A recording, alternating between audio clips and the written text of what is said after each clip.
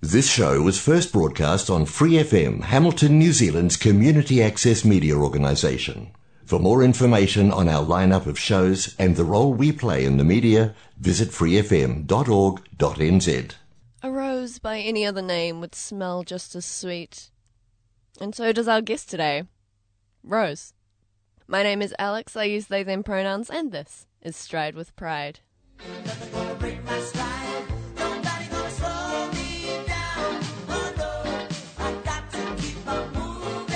Hello everyone and welcome back to Stride with Pride. I hope you've had a great however long it's been since you last listened. Today we are going to talk a bit about internalized transphobia and presentation, which we've kind of talked about before, but we have an amazing guest on today to talk about it a bit more from the trans feminine perspective. But also, insert from the future, we end up talking about a bunch of random stuff to do with transness. So look forward to that too. So why don't you introduce yourself, my wonderful guest? Hi, I'm Rose. My pronouns are she, her, and I identify as a trans woman. My journey is a bit of a weird, long one. It started in primary school, which lots of people, well, the more media publicised people start at, but I didn't realise it at the time. I identified as a girl for about a week and sort of just passed it off as nothing, as a joke, so it's just sort of nothing. So this was something that I touched further along way, and not until high school, which was when everything sort of cropped up again. And I identified as a bisexual male for several years until I realised that I don't think that being a guy was really truly who I was. So I originally identified as non-binary, just sort of trying out labels, making sure what worked. And then I identified as gender fluid because that's personally what I thought worked at the time, because I still felt masculine sometimes and feminine. But I personally felt that I was identifying as female a lot more of the time. And I realised that the label, being a trans woman, might be more for me. And I've struggled a lot of an inner turmoil for a long time with clothing in particular, because I felt that I had to be super hyper feminine to be truly feminine per se and be a real woman, but that is largely influenced by society and heteronormativity society, and especially cis-normative society. That's some of our favourite things right there. Yep. So that was a long turmoil, and thinking that I couldn't dress masculine and that I'd have to pretty much get rid of all my masculine clothes and start again. But it's sort of been working through and repurposing those masculine clothes in a way that makes me feel more comfortable. Yeah, I think that's really cool. So what was your, I guess, clothing journey like then? Because like it's obviously a big part of transition and like how we figure out who we are, right? So my clothing journey actually started off with a lot of makeup, and I tried out a lot of makeup at home in the quiet before I came out. So that was sort of working through feeling like I had to be very feminine. And I got my first dress several years ago, and that sort of spitballed everything from there and growing in my journey and helping me feel more comfortable. And I think it also helped going to Wacky and helping me feel more accepted and being able to wear whatever I wanted, because it was a safe space where everyone sort of wore what they were comfortable with. And helped me sort of battle that heteronormative feelings and everything to be who I am truly and be able to wear whatever I wanted. Yeah, so, I mean, there's a lot of pressure on trans people, but like specifically trans women, to be this hyper feminine ideal, because like not only is there the pressure of having to pass, you know, in big air quotes, but like also to be considered a proper woman, there's also the double layer of the misogyny on top of that. Like there's like for cis women, it's like you can dress however you want and people will still see you as a woman. But like then for trans women, it's like you have to be the specific thing, right? Do you have any, I don't know, commentary or ideas where you think this comes from? Yeah, I think the media potentially plays a huge part in this, because for cisgender women, we always talk about it, how they're influenced and negatively impacted by media and presentations, especially within magazines and what's shown on TV. But we don't necessarily think about how it actually impacts trans people and their journeys, because it impacted me as a trans woman that I didn't realize till a long time after through my transition process, because the feeling of having to be hyper feminine, I believe, came from that, because you see all these very, very feminine people on TV, but you don't necessarily see the more masculine stereotype, or not necessarily stereotypes, just people being themselves.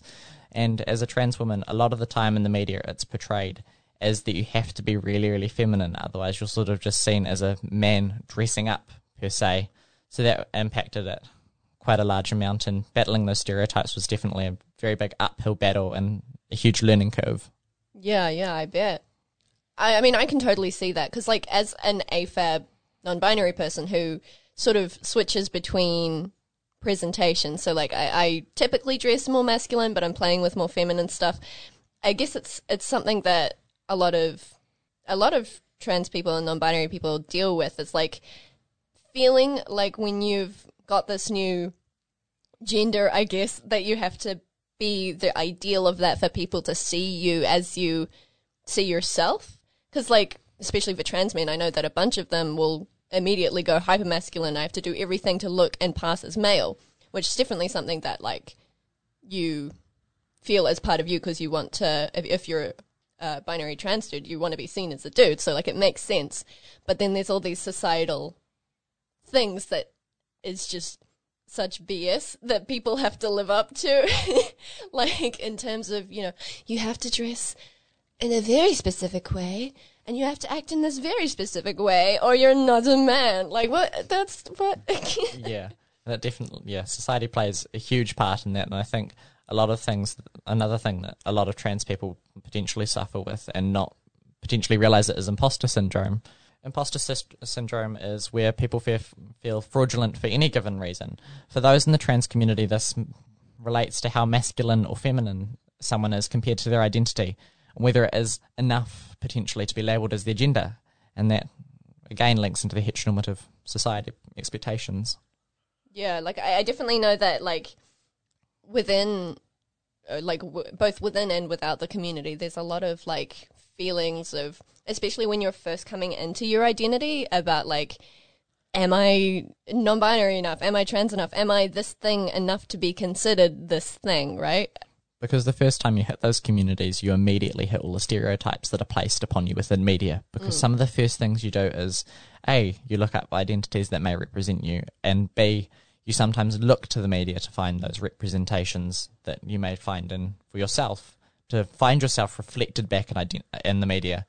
And when that's not reflected back at you, it becomes really hard, or when it may be misrepresented at you, it's a really difficult journey to figure that out and figure out who you are within those identities that have been labelled in the media.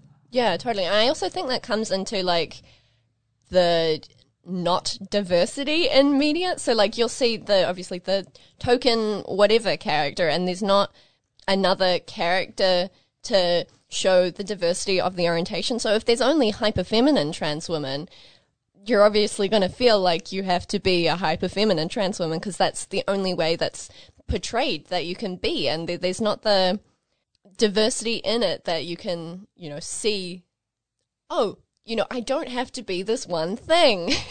A lot of the time we're also hit within the media of the idea of born in the wrong body, which for some people may be true, but for me personally, I didn't realise that I had dysphoria till a part way through my identity crisis, I guess, because I didn't realise that's what I was feeling. And of course, not everyone feels that dysphoria, which I think is another huge negative thing that is portrayed within the media once again, because people are just trying to live themselves, and it's shown that you sort of have to be unhappy to find your happiness. Yeah. When in reality, sometimes it's you just sort of figure out what makes you most comfortable. It's trying maybe it's like putting on a pair of shoes. It's like you like one pair of shoes and they might be comfortable and another pair might not be so comfortable. It's sort of a similar concept potentially. Yeah, and I think it's really important to recognize the role that euphoria plays as well, because sometimes the pronouns that are thrust upon you, they are what you're used to, and you're just like, yeah, it's whatever. But then when you hear another set of pronouns being used for you, or you're referred to in a different way, and that feels really good, that can also be like a indicator that you're not cis, you know? Like, it's not necessarily about what makes you uncomfortable. It can be what makes you the most comfortable. Yeah, and that was sort of the case for me before I realised I was trans. It was sort of when I was in my gender fluid phase and non-binary phase, it was sort of trying out those pronouns that worked and the identity labels that worked, because sometimes finding those identity labels can take a really long time to figure them out. And I personally felt a lot of pressure to figure out who I was and put labels on things, when in reality I sort of needed to take it slow, work through things, and just take everything one step at a time to make things work and make me feel comfortable. Because I feel like sometimes we have all these labels, and sometimes you feel these pressures, potentially societally, for people to go, what do you identify as? Sort of, who are you in this space? And you feel like you potentially might have this void to fill.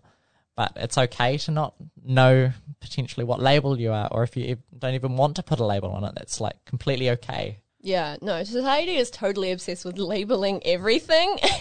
And I think that definitely like carries into the queer community. I know I definitely felt the pressure to label myself with every little change. I've talked about it before about how I use broad labels to avoid having to use micro labels. Micro labels are very useful for a lot of people, and props to you if you use them.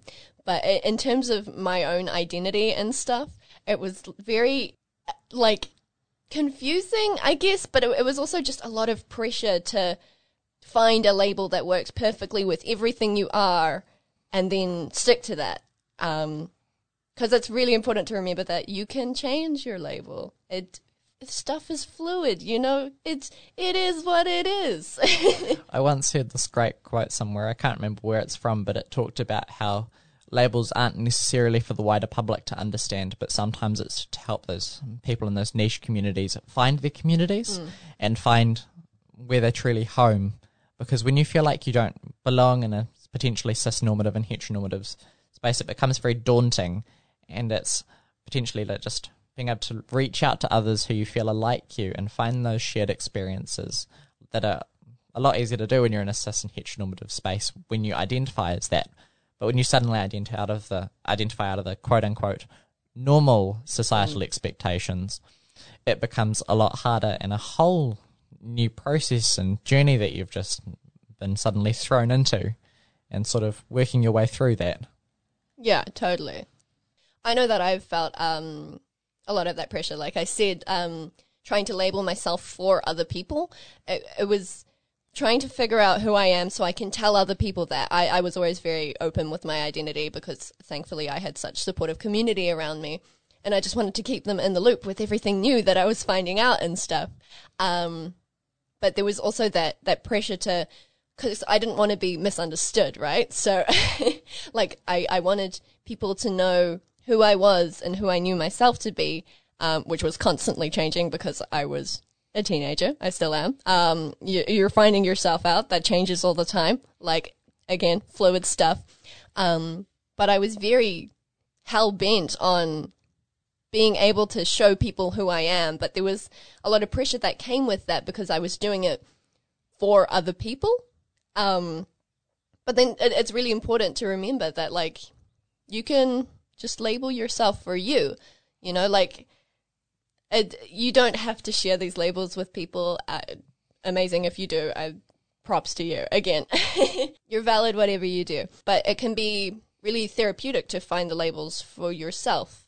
Because with telling other people, there's this pressure that you have to get it right and that you have to have it solid once you've told other people. But I guess finding the label for yourself helps you find the community, like you said. But it also just makes you feel like you belong somewhere. And having a label for something, especially if it's something that you felt was wrong about yourself, which absolutely isn't. You're amazing and wonderful how you are.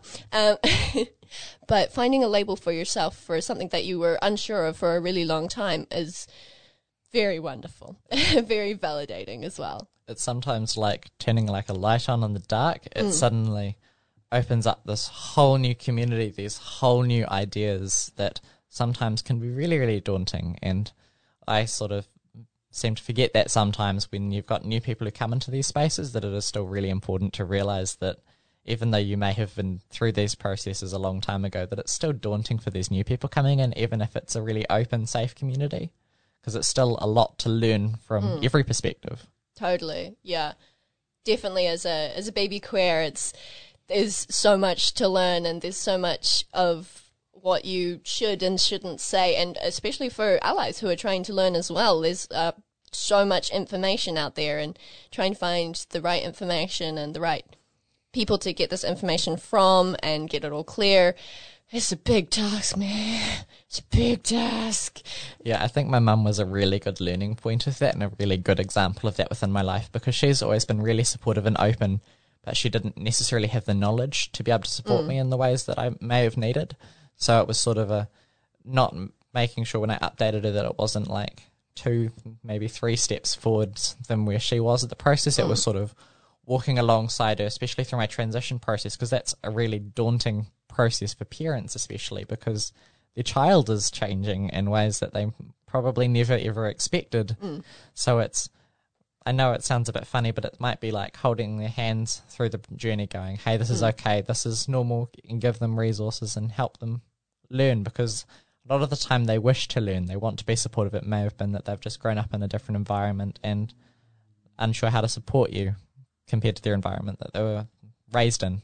Yeah, totally. I think it can be really interesting for parents who are really trying to be supportive, because I mean, I know that a bit after, it was a few years after I came out, but my mum, when I came out as gay, my mum, she supported me, of course, but she had to unlearn everything in her mind, and because she had these ideas in her mind, like, okay, when Alex gets a boyfriend, we'll have them in separate rooms if they sleep over, like, until this age. But then how does that work if it's with girls? Like, how do I know if they're together? Like, do I separate them anytime it's a girl? Or yeah, so it's just raising them in that safe, open environment and just working through all of that.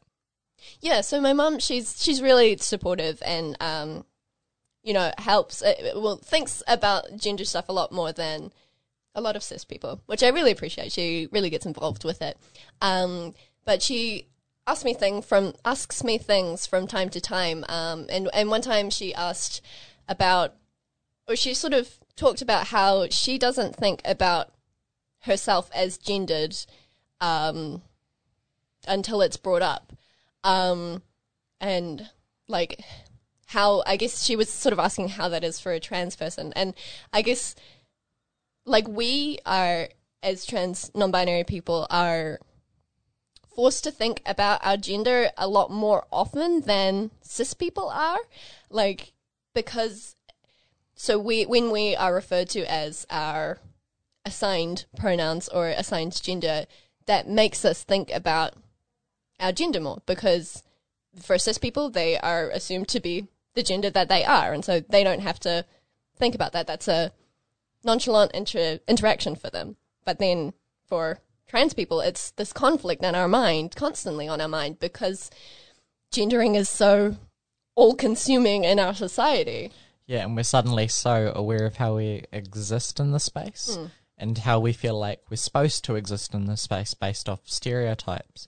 But in the end, it's sort of okay to be who you are and just sort of do as you please and try not to let anything else influence you too much on how you feel you're truly supposed to be, because stereotypes, once again, sort of influence how we think about ourselves a lot of the time. Yeah, totally. Especially with ball season being right around the corner, stereotypes are often hugely upplayed, especially with clothing and those stereotypes, because females obviously have those big ball gowns and that cost an arm and a leg, and with stereotypically men have the tuxedos, whereas you could really wear whatever you want, and society's sort of like, no, you have to do these things, when it's completely okay to sort of step out of it and do what makes you comfortable and wear what makes you most comfortable in those environments, because a lot of the time they can be really daunting environments, hugely controlled by cis and heteronormative societies.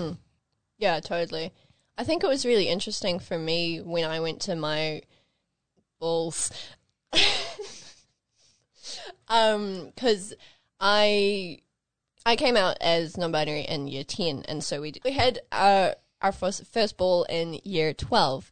And so I'd known I was non-binary for a long time, and it was sort of a thing in my mind. It's like, well, I don't want to go in a dress, but then finding a tuxedo that fits my body in a way that looks good is just, it was difficult.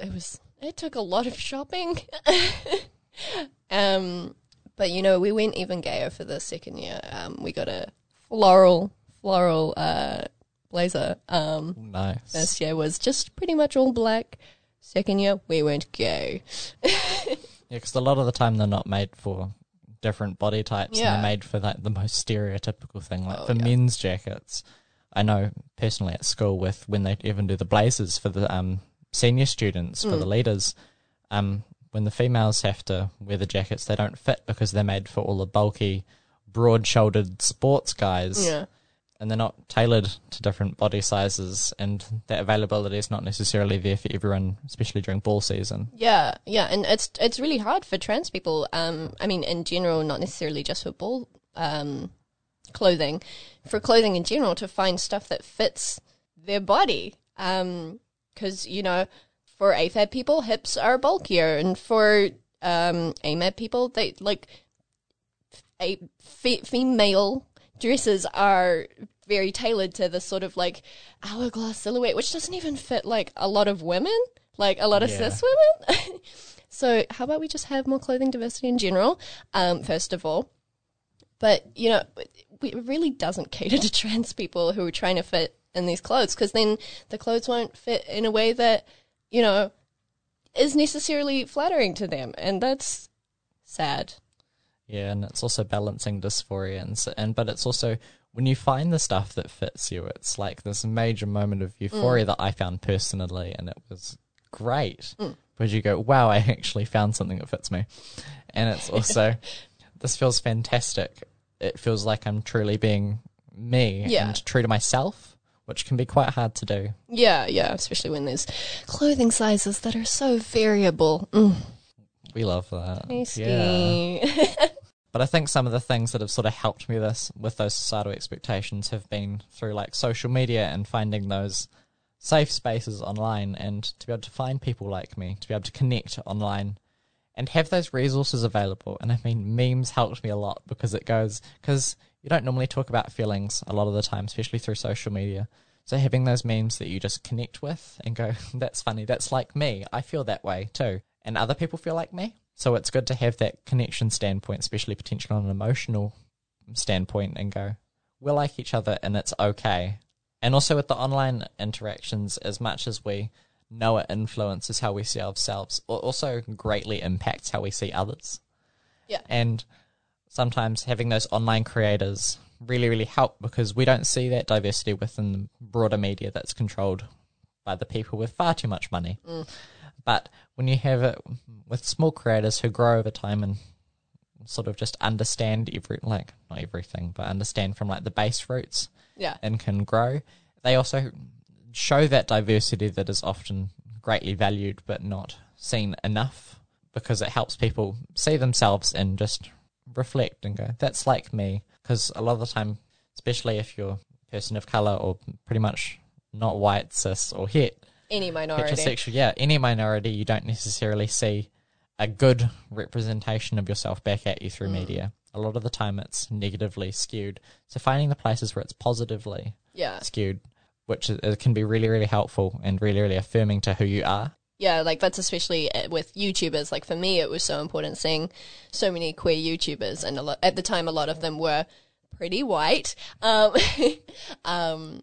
Which was fine for me growing up as a white kid, but, for people of colour, we need that representation, and the representation is growing and growing with online communities, Instagram influencers, is that what they're called? I guess so, yeah. Instagram people, YouTube, a bunch of different creators. There's so many of them, and they're able to get, even if they're not specifically activists, them just being out and about themselves and being, making it normal is just so vital for people who don't see themselves represented. And it's also good to have them in such easily to access communities, because sometimes face-to-face communities are not available due to world circumstances or just personal circumstances, perhaps, due to family life or whatever. So it's good to be able to have those online communities that are easily accessible and are easily there for people to go just and relate to. Yeah, totally. And also trying out labels and flicking between labels is also completely okay, and it is completely okay to try things or even just change around things and just find out what works for you. Yeah, stuff is fluid. Everything's fluid. You just be you. Be comfortable. Be loving your life. You are an important person to yourself, I hope. If you're not, hopefully you will be one day. You are important and valid. To me. You're important to me. If you don't feel important to anyone else, you're important to me. And me. Damn, you got 2 people that you're important to. Look at you go. Look how, you're amazing. Super valid. Super valid. Look at you. A superhero? Nah, super valid. That's so bad. I'm keeping that in. Someone appreciates that. Hopefully. I'm sure you listening do. Yeah, you wonderful listener, you appreciate this. It's like, and if you're blushing in public, I'm sorry. Well, this week's Creator Spotlight, we have a creator of the guest choice. So go ahead and shout out a person. So, one topic at a time. He's a YouTuber. He's an ally of the community.